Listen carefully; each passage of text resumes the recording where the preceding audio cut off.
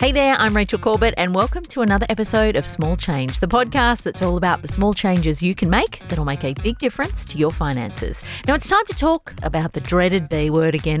Budgets. God, we come back to them so often, don't we? And we're always trying to find ways to budget better on this potty, because if you're like me, you hate them because they hurt your brain. So today's tip from Renee Verco is all about the big thing that most budgets forget and how not to get caught out.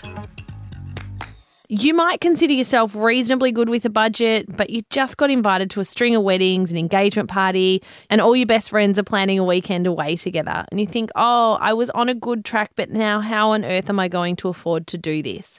Our best attempts at budget often leave us caught out at these times. Most of us know that we should have some emergency money set aside, but when these events arise, they're not really considered an emergency.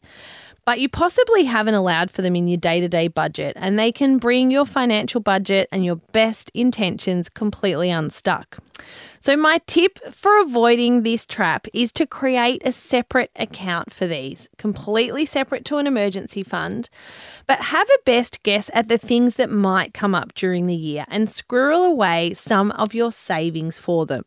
So these are things like birthday celebrations or wedding celebrations, hens weekends or girls trips, or even Christmas, which leaves so many of us caught out each year. Even though we know it's coming up every December, we often don't plan for it. So have a separate little savings account where you're squirreling away a little bit of money each paycheck so that when these exciting events come up, you don't get caught out. So start squirreling away those funds for the good times and also the 700 Christmas presents for the extended family so you don't get caught out. Now, if you're enjoying the tips from our panel of finance experts, make sure you rate and review us if you're listening on Apple Pods and share it around so we can all get into good habits together. And I will see you on Friday for another episode of Small Change.